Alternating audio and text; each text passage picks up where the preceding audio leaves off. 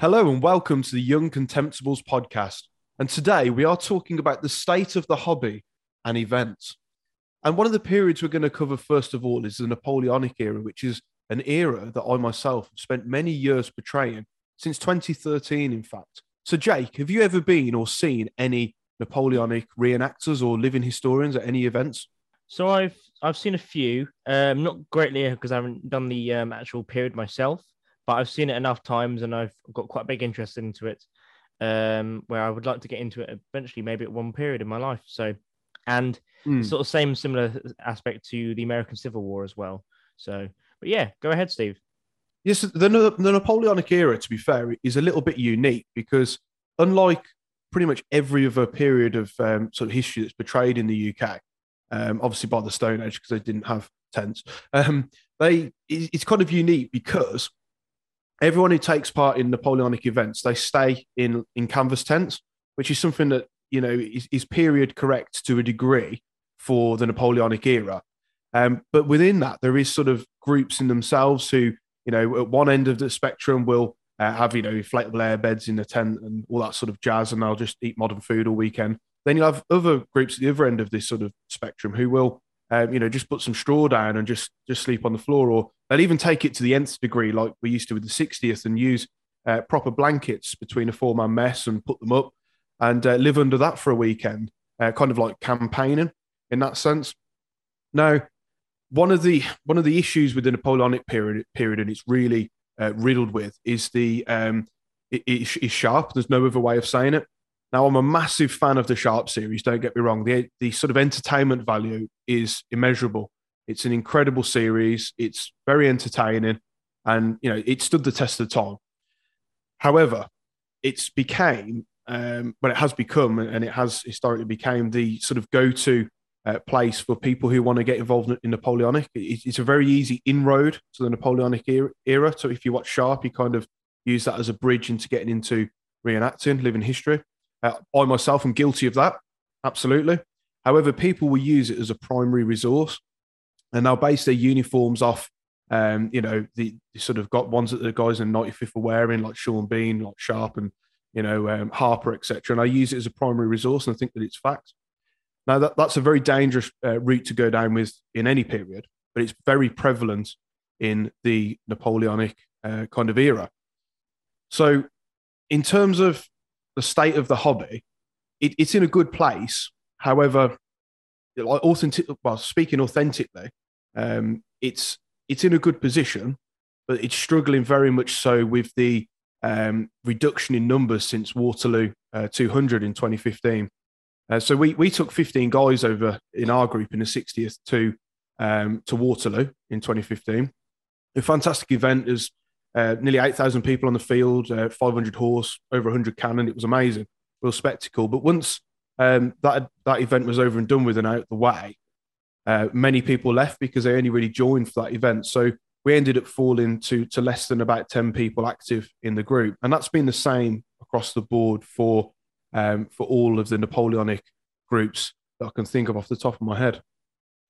Yeah, I've seen a case with other periods as well, with certain events and yeah, and I think as you said, with the way of like how some groups portray and how some groups act when they're say at an event or whatever, it's really sort of like a hit and miss with how some groups do it, really, which it is a bit of a shame. Mm. And I think as well in the way of what you said with regards to people go off with their impressions or whatever they're doing from say like TV series or movies, like for example Sharp, as you said, Yeah. within the World War II era of Community in the reenacting or living history world, it's very much it almost increased that by like tenfold because you've got so many movies, you've got so many TV series.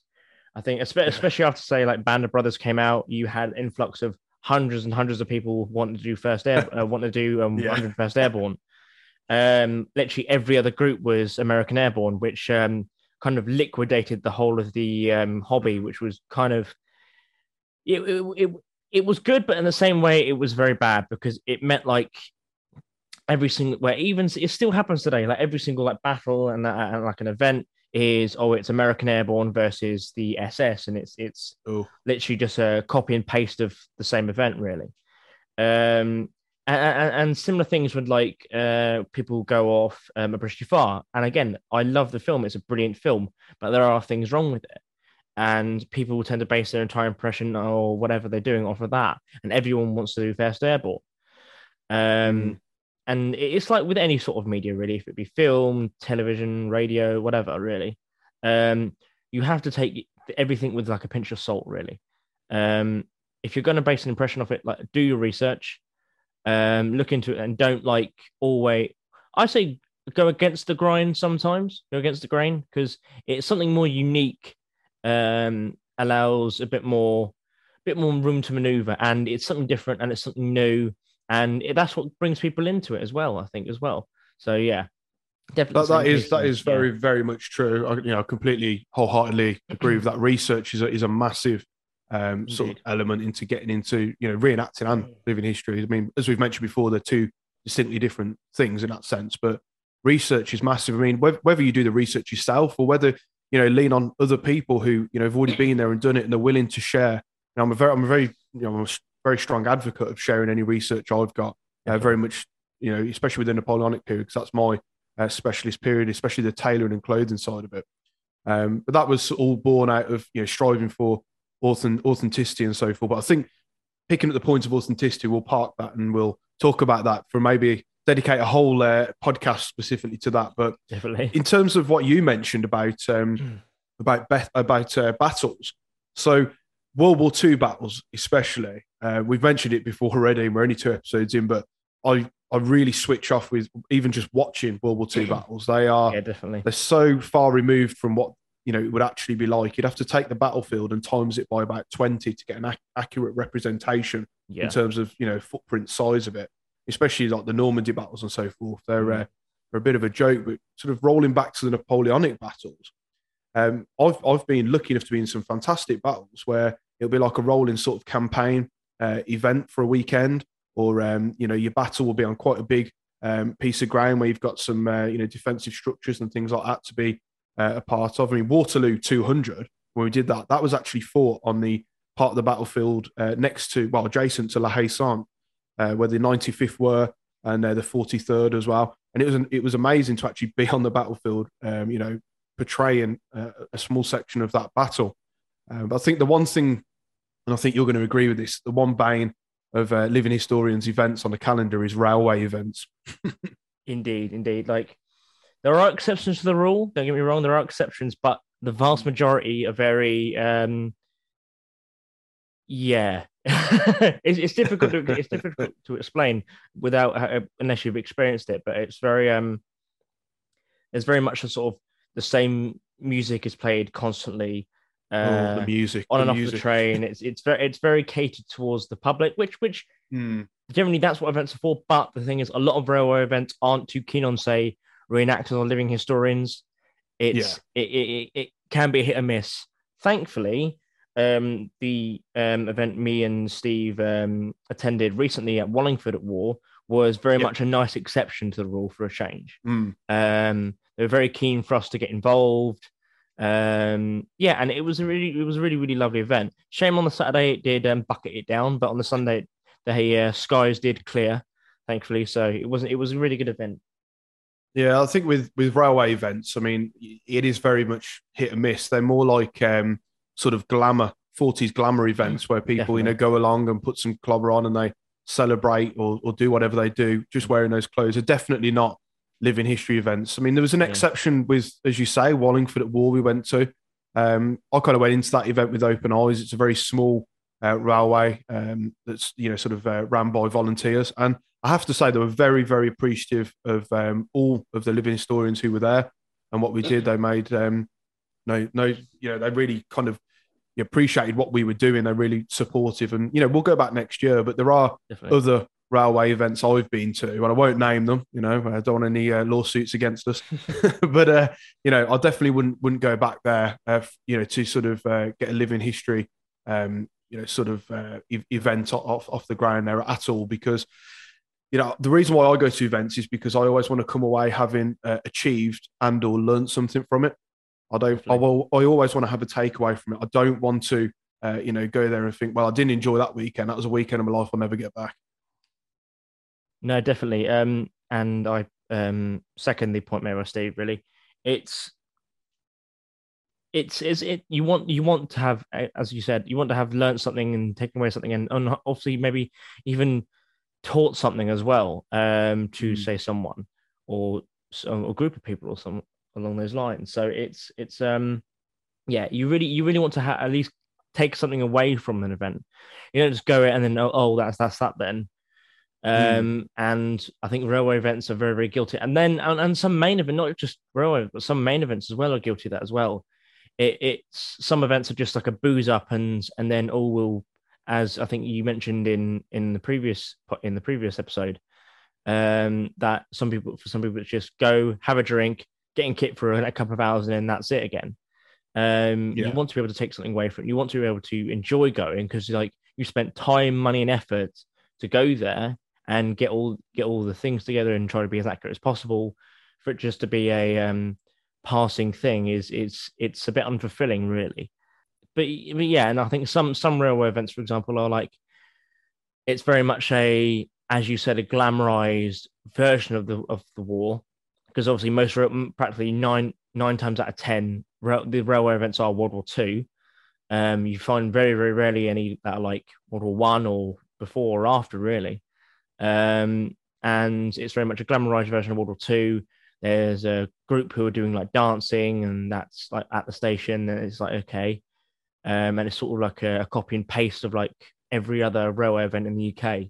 Yeah. Some events, like we said at Wallingford, and then there's another one I think up north, which do it a bit more grander and very much involved with the reenactors and living historians to the point where they try to make it as great as possible, not just for the public but for the reenactors as well, which are great. And I think if that was more um, broad along with all other railway events, and that'd be brilliant. It might keep much more desirable to go to them as a living Mm. historian. But I think it's very much an exception to the rule at the moment, really. Yeah, it very much is, and going to railway events and that sort of thing. It's not massively my bag, and it very much those kind of events, those style of events, have really paved the way for things like for things like Monty's Men, for instance. Exactly, Um, exactly. Anyone who doesn't know what Monty's Men is, it's basically a coming together of nearly 200 guys portraying an infantry company with all the various support echelons behind them as well in the field, spending like 5 days in the field as a soldier from the Normandy campaign in 1944, and that is a complete immersive living historians event for living historians. It really is. You won't get closer to it. They have vehicles there, tanks, brain carriers, jeeps, etc. It's all Section 5 weapon hire as well. So you really can't get much closer. You're living off compo rations, living in slit trenches as well. It's really physically demanding, and that's an event that both Jake and I are going to next year. And we're really looking forward to it, aren't we? Yeah, we are indeed, and we're both in the same section, which is great as well. And we didn't plan it either. No, That's the amazing thing. it was a nice little sort of small world kind of kind of thing, really. So yeah, and Hmm. we went into details of how we sort of met, and it was through sort of that I was getting kit ready for Monty's Men, and that's how I met Steve because he bought him through a shop. So it was I'm really really looking forward to it, and it's going to be an amazing event. Hope it's I think we're getting the dates soon for it, which will be good. And yeah, as Steve said, it's so in detail of what you've got to do, and it's an experience you'll really never forget. Um, Obviously, yes, like what comes with that is the like we said with the 24 hour, the 40-hour trench event. It's the tiredness, it's the exhaustion, it's the sort of you're on edge all the time, thinking of what's going to happen next, kind of thing. But it's that experience you'll really really live for. So yeah. It is going to be an amazing event, and I'm really, really looking forward to it. Before we move on to the second half of the podcast, here's a word from our sponsor. Here at the Young Contemptibles podcast, we are very honoured and proud to be sponsored by Quartermaster Stores, a UK business specialising in bespoke leatherwork, footwear and historical clothing for living historians. Whether you are an old hand or a complete beginner in the world of living history, there really is something for everyone. And what's even better is that listeners of this podcast are entitled to a 5% discount. Simply use the code QMCAST5, that's QMCAST5 at checkout when shopping on quartermaster-stores.com. Okay, welcome back to the Uncontentables podcast. Thank you to our sponsor. And now we're going to go into talk about the hobby in relation to World War One. Steve, would you like to kick this off? Yeah, so World War One, we've just come out of the sort of centenary. So 2018 was the end of the centenary, and I think that kind of along similar lines to the Napoleonic era, with what I was talking about earlier in terms of Waterloo. There's been a huge regression in numbers of so World War One fraternity. So a lot of kit went up for sale, some of it which I bought at a very reasonable price actually, which was very good. Thank you. But yeah, they've kind of suffered from the regression in numbers. Now, in terms of events, I don't particularly think there's that many go-to events for the World War One period.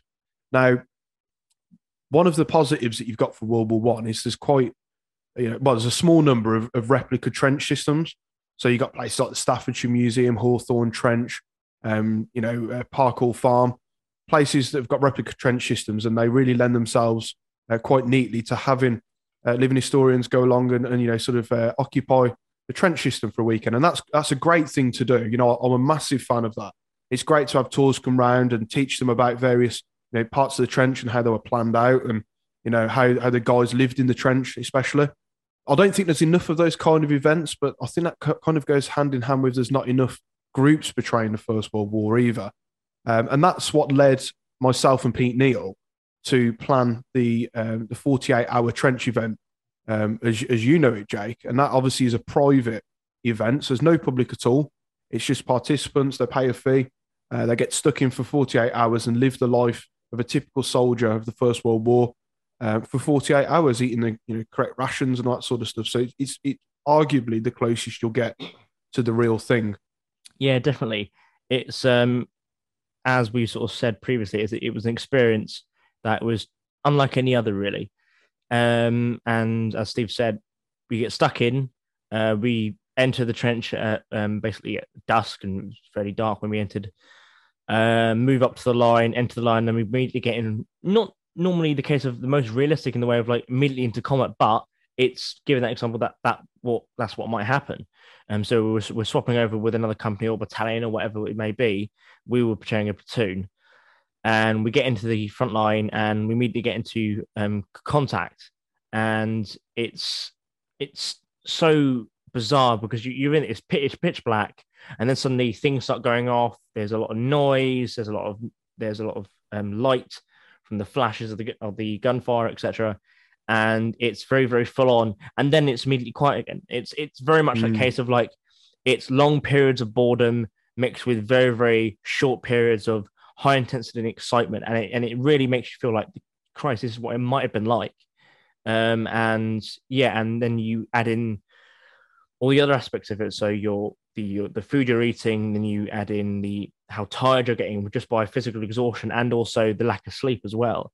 So we only spent 48 hours, but in real life, these guys would have spent 4 or 5, maybe even more days in the front line before going into reserve, and they would not be able to sleep in the front line.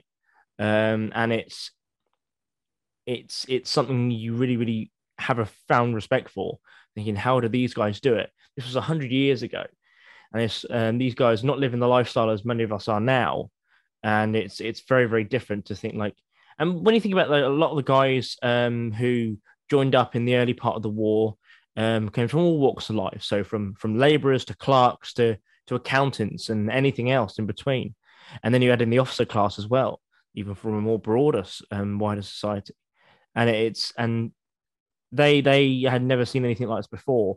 Then coming from obviously a period of empire and conquest, and that's what they've learned in school, when they're going into this thinking it's going to be like an adventure. Obviously not for all of them, but some of them did anyway, I think this.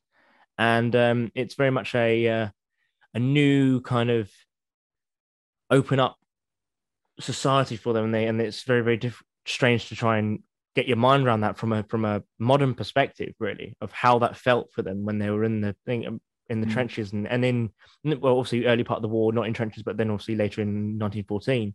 But you get a grasp of what it might have been like, and it really makes you think like, how can we even get even closer to try and understand the feelings, the sights, the smells, the sounds of what these guys experience. So I think the trench event is very much a brilliant step to getting closer to experiencing those experiences that these guys experienced. So yeah, and then obviously with next year with the what we're doing for, which is later in the war, so it'd be more open field combat rather than in trenches. That's even another dynamic aspect of the war we will venture into. So it'd be very much looking forward to that. World War One it's an amazingly rich period, and I feel it's massively underrepresented in the living history world. There's not that many groups. There's only, I think, 2 groups that portray German infantry of the First World War on the circuit. I think there's only about 4 British groups that do it to an acceptable standard as well. And when you compare and contrast that with the Second World War, and even with the Napoleonic period as well, it's so massively underrepresented. It's such a shame. So it'd be nice to see a resurgence of the First World War. So we've managed with the trench events, obviously bring a lot, a huge number of people into that period. But also you've got people who are now returning to it as well because it's kicking up a lot of interest. So I'd be interested to hear, Jake, because obviously I don't do post World War II as things stand. So what are the, in comparison to the other periods, what are the post World War II events like? So it's a bit of a mix, really. There's obviously you have the large and expanding groups in the way of like the Vietnam. So with the Americans in that in Vietnam, there's huge groups. You've got like Rolling Thunder and other groups like that, such. And that's constantly evolving. And then along with that, with the World War II aspect of it, really, you've got so many different films about Vietnam, which get people interested. And some people just go straight forward with like their impression, like just based on the films, which isn't the correct thing to do. Like it's good to get a inkling of it to get involved in it, but you really want to be doing like your own research and or having someone help you with research, etc. Getting as best you can really with that. But in the way of say British post-war, it's very much a niche kind of thing really at the moment. It is gathering more steam as we get further and further away, say from the Cold War period. That it's becoming more desirable to do. There are still a few groups who do, say, portrayals of like the British Army and other Commonwealth nations in like Malaya and Borneo. But they are getting up steams. For example, I do Malaya and venturing more into Borneo as well. And there are some groups who do other periods, but they also do that as like a side thing as well. In the way of like Falklands and Northern Ireland, it's very it's touch and go really. Like I'm with a group who've done like Northern Ireland and British Army of the Rhine as well, and a lot of the veterans really do like it because they like seeing their part of history portrayed. Not all, some people, some veterans might be a bit off about it, but generally on the broad aspect, they're very much keen to see it. And it's something I really want to keep alive as well. Like, end of the day, especially with like topics like Northern Ireland, the Operation Banner, from 1969 to 2007, it needs to be taught because if you don't learn, if you don't teach, you'll never learn, and etc. It's very much you need to keep those memories alive, and we keep it to like this was the job, this is the kit, etc. I don't really want to go much into the politics because that's a whole minefield, and it will can of worms. Whole can of worms. It will turn people off, and that's not what it's about. It's not about the politics. It's not about this. It's just about this was the history. This was what they're wearing, how they did it, and how they did the job, etc. And it's the same thing with say like the Falklands as well, or even British Army of the Rhine. So when you're dealing with the communist bloc who are over the border, who are over the in East Germany, etc., and there's possible threat of an invasion from the Warsaw Pact. That's a whole new spectrum to it, and it was a threat that lasted for several decades, and it was huge. This huge juggernaut of the Warsaw Pact that could at any point come and sweep through West Germany into France, and it's something that's been more people are doing now, which is great. It's awesome to see, but also it's a case of like if you're going to do it well, or attempt to do it well, Mm. or ask people how to do it well, because there's always a thing where like you see from certain groups, especially like I've seen like airsoft events. Like, don't get me wrong, at airsoft events, for example, some people like do a half part because they don't want to ruin original kit and all this stuff. And I absolutely accept that. But then they then take that kit loadout or whatever they've done into say the reenacting world, and it doesn't really work. Yes, you start off somewhere, but you can't expect to get the same results as say if you try to do it correctly. Because I think it's airsoft is actually a very good way of getting into reenacting. Like from experience, that's how I got in. But Mm. you've got to expect like things have to change and things have to improve. And I think it's a very good way of like getting your experience up and getting that way of like really really honing your abilities with the kit and with all the authenticity of it as well, and the thought around it as well. So you want to get into the mindset of trying to portray it as best as I can. But yeah, as with like the post-war um, reenacting in total, there are groups who do like Americans in like the first Gulf War and with the conflict in Somalia, like with Mogadishu and that as well. The British side, it can be hit and miss. There are a few groups who do like Operation Granby, so First Gulf War. There are a few groups who do Falklands, but not as many. You don't really see them at events as much. And the same with Banner really as well. You've got groups like Soldiers of the Queen who do the British Army of the Rhine and Not Banner. And then with the group I'm in, which is East Meets West, we do Op Banner, British Army of the Rhine, and we don't really do Falklands, but I've started collecting kit and trying to get into that sort of area because it wasn't just the paras and the commandos, Royal Marine commandos who were in Falklands. It was many other units. You had the Scots Guards, the Welsh Guards, the Gurkhas, Yep. and etc. So it's really a big expansion of that, really, and hopefully the hobby within the post-war community, to say the least, really expands more because it needs to be portrayed. It needs to be told. The stories need to be told. Okay, because these guys, because they were a threat really as well, because you had the threat of the Warsaw Pact, as I said, but also at any point these guys could be redeployed to Northern Ireland, and it was very much a day to day kind of thing of like, will they come back from Northern Ireland? Will when they're on a patrol, what will happen next? So the stories need to be told, in my personal view.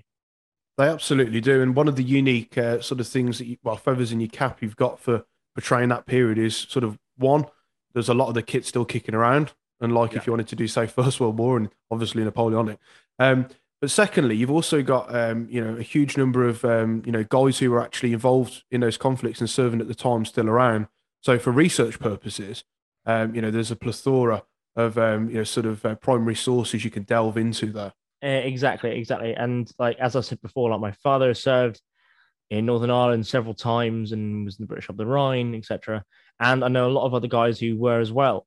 And it kit is more plentiful, as you said, like more plentiful, say, than order one kit and much more affordable. And you don't have to really buy like reproduction stuff. But however, there are things which are getting a bit more rarer now. So say like the clothing, so like 68 pattern combat jackets and trousers and things like that are getting much more pricey as time goes by because people are buying it up more now. Because as I said, like the people are getting into that part of the hobby much more. The webbing, etc. So for the standard British soldier of that period of the Cold War period is 58 pattern webbing. That's still fairly cheap. Prices are going Mm. up and depending on certain bits, on the earlier pattern stuff, but in general, it's very much still out there in large numbers. Very much like what 37 pattern was back in the 80s. It's very much out there. And it's a shame because a lot of it, after it was pulled out of like frontline service, a lot of it was burnt. A lot of it was just tossed in the bin and Yeah. burnt or whatever and just sold off, which is a shame. But Travesty. there's Absolute still, travesty. yeah, exactly. I was talking to a friend of mine who basically said that certain companies and who had it and battalions and companies etc and whatever barracks you're at basically were just putting the kit in piles and burning it because they had no Right. use for it and it wasn't valuable to them. That was a while ago now, but yeah, it's now screeped up in popularity, and eventually it will become rare to buy. It will become rare within, say, the next couple of decades. But as it stands at the moment, it's still out there in plentiful numbers. So get it while you can, I'd say. Absolutely, get it while you can. So it's a bit like the DFS sale, isn't it? So just thinking about favourite events. So I'm going to list my three favourite events, and it's not an easy one, and they're not by no means in a specific order. But I would go for Waterloo. I think that's a fantastic event because you actually get to, do the battle and so forth, and do your living history side of it on the actual battlefield in and around places like Hougoumont and La Haye Sainte. So that is like incredibly unique and incredibly interesting as well. The Victory Show, which is on again next year. Surprise, surprise. It is happening again, even though apparently it might be the last one. But they say that every year. But thankfully, it's not the last one. It was always a good fun show because it's pretty much on a doorstep for me, so that's a bonus. And then it's going to be the event that we always talk about on this podcast, Jake. We're still buzzing from it, and that is, of course, the trench event. So that's my sort of top three in no particular order. What's yours? I think first one, my top one probably will be the trench event. So obviously, Excellent. Yeah, because it was such a good experience, and you never, hopefully, will get to do something similar like that. But again, like within a trench. But obviously, next time we'll be doing an open plane, which would be absolutely awesome and something I'll never forget. Next, that will probably be the We Have Waves Fest. So I did that a couple of weeks ago. So I think I mentioned the previous podcast. So that was Al Murray and James Holland who hosted that because it's it's similar to their podcast. And that was brilliant because the public there were very, very keen. They were very much on tender hooks with their questions, etc. And it was brilliant, absolutely brilliant. And we used it as like training for Monty's Men as well, which was brilliant. Third, final but not least, would be Military Odyssey. So the one down at Detlin in Kent. I've been to that every time I can. Sadly, the past few years, and this year I wasn't able to attend. But it's a brilliant event. It's multi-period, but I've generally had a good time every time I've gone. And the weather's normally great, or opposite to that, it's really, really bad, depending. But that's like with any event in the UK. But yeah, it's an amazing event, and the great nightlife and great sort of social aspect to it as well. But it's a brilliant event to do. One event I've actually never been to, so it is on the to visit list. I'm always asked to go. So next year, fingers crossed, I'll be there. Yeah, definitely. It'd be great to have you along, mate, because I've done several different been with several different groups while being there. I've done Cold War there. I did World War II British and World War II German as well there. And it's definitely something I always want to go to. Excellent. So we've got a few questions. We've got three, but I don't think we're going to answer them all. So we'll dive straight in with question one, which is, what's the biggest trouble we face when reenacting? So what is the biggest? Well, I wouldn't say it's a trouble, but there's a couple of things that annoy me. So specific to World War One, World War Two, is you'll get like people say, take your hands out your pockets. That's one thing that always annoys me, and it's typically always the same small minority of people who served in the armed forces for 3 or 4 months and then jacked it in. And as I say, it's a very small quota of people, but it's something where you think, well, actually, if you knew something about the period, you'd realise that guys were doing it all the time. There's literally hundreds, thousands of photos, in fact, of guys doing it, especially in World War Two and World War One. It's more of a national service and post-war kind of thing, the whole hands in pockets. And equally, it's worth mentioning the wearing of the beret, which is something I put a video on TikTok and it's got something like 100-odd thousand views. But we always get people saying, and I'm sure you've had them as well, Jake, saying, make sure you wear your beret properly. Don't have it on the back of your head, or shape your beret. Well, the World War II pattern beret is a completely different pattern to a modern beret, and the guys wore it so many different ways. Yeah, and even and even with like the general service cap, which technically wasn't classed as a beret, you wear it in all sorts of ways, as you were saying. Sorry.